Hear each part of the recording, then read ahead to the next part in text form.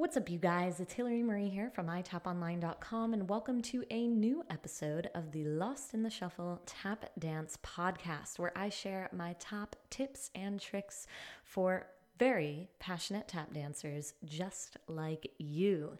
And today, my friends, we are talking speed and clarity.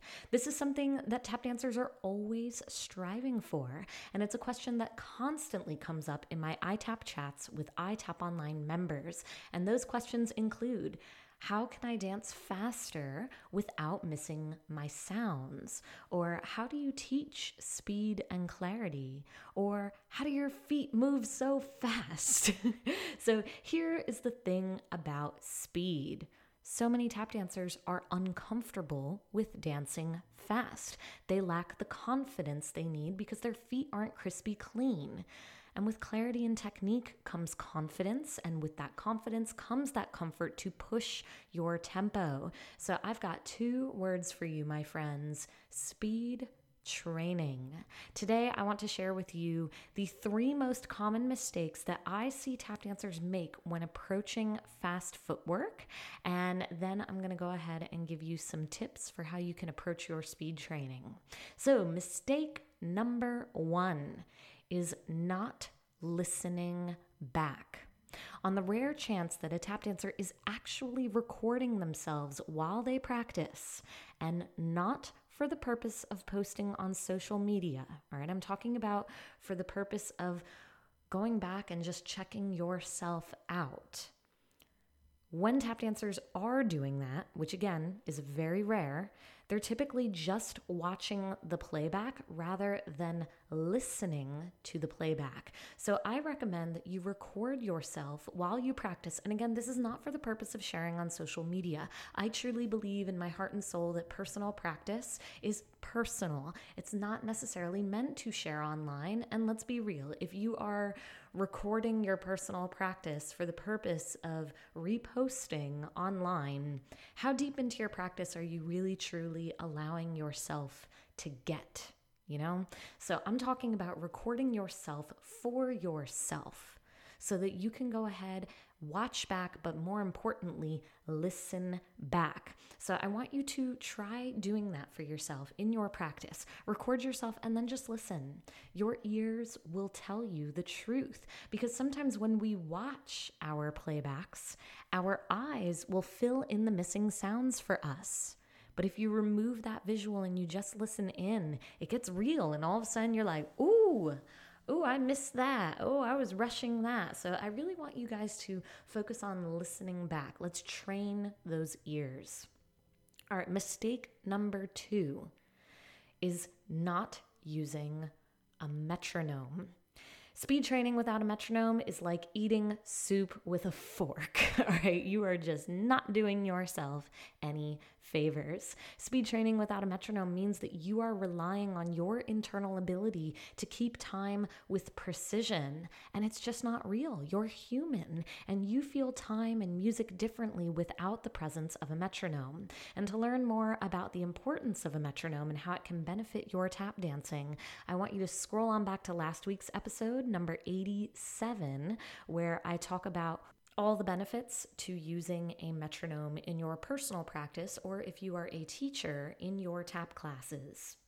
All right, now mistake number three is doubting yourself. So many tap dancers doubt their ability to dance fast, even when they have the technical chops and the ability to do so. I see it all the time, especially when I work as a guest artist, for tap festivals or other studios.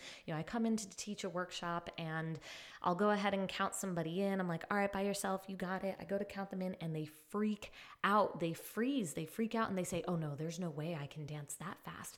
And they doubt themselves and they don't trust in their own ability to go for it. And so then when I speak to them about that and I say, listen, you got this. I wouldn't count you in at this tempo if I didn't think that you'd be able to get it clean. Let's go. And I count them in and then they do it. And they say, oh man, I had no idea I could dance that fast. So there's a lot of doubt, and that doubt can make it very, very difficult, right? Because when we're talking about approaching fast footwork, it's something that needs to be done with clarity and confidence, and that doubt has a way of canceling out both of those. So, my friends, those are the 3 mistakes that I see when tap dancers are approaching fast footwork. One is not listening back when they're practicing, right? Not recording and listening back. The other is not using a metronome in their personal practice. And the last one is letting that doubt creep in. Now, I want to go ahead and give you some tips for speed training. I have always been super passionate about fast footwork and rolling technique, inspired by tap dancers like Steve Condos, who applied drum rudiments to tap dance technique. Now, coincidentally, I learned about speed training many years ago from a drummer, and then I took that concept and applied it to tap dance to develop a personal practice technique to bring fast footwork to life. And not only has it worked for me, but it has worked absolute magic for my students over the years. And what I've done is I've taken my approach to fast footwork and speed training, and I have broken it down into a step-by-step course in the iTap Online Member Center titled Fast Feet and Phrasing. This Fast Feet and Phrasing course is great for intermediate and advanced level tap dancers who need help gaining confidence and clarity in fast footwork. And it's also great for teachers who want to have a deeper understanding of phrasing and how it can help their students pick up choreography faster. And iTap Online members can check that out in the iTap Online Member Center. And again, this is a step-by-step video series where I talk you through speed training and I show you practically what it looks like in action, how you use your metronome properly to support you, and how you can avoid the common pitfalls that many tap dancers fall into when practicing faster footwork beyond these top 3 mistakes that I have already listed for you today. So that is it for today, my friends. I hope you have a beautiful week filled with lots of tap dancing, lots of shuffles. iTap Online members, I will catch you in the iTap Online Member Center for our live Zoom classes, our live iTap chats, and much more. So I'm wishing you all the best and looking forward to sharing shuffles with you very, very soon.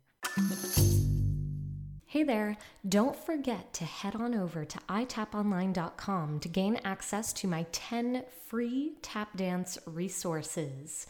This includes my breakdown of the Shim Sham Shimmy and BS chorus, progressive warm-up exercises, my rhythm tree for tap dancers poster that you can print and hang in the studio, and my rhythm training for tap dancers course that goes along with it. I've got Spotify playlists for tap teachers and so much more. So head on over to itaponline.com and check it out. These resources have been downloaded by over 150,000 tap teachers and tap dancers around the world. They are free and they are completely yours. But you should know that my best content is available to iTap Online members. iTap Online members have access to live weekly Zoom classes and HD quality playbacks of those classes. They also have access to my on-demand courses, including Time Step Tuesday challenges, improvisation and technique exercises, historical choreography, and more. And we do twice a month live chats. Face-to-face on Zoom, we come together and we talk all things tap dance. iTap Online members have direct access to me to ask all their tap dance questions. I am here to support you in your tap dance journey with quick and easy access to new knowledge and fresh inspiration so that you can be the best tap teacher that you can be. So head on over to itaponline.com to check it all out, and hopefully we can share shuffles together very soon.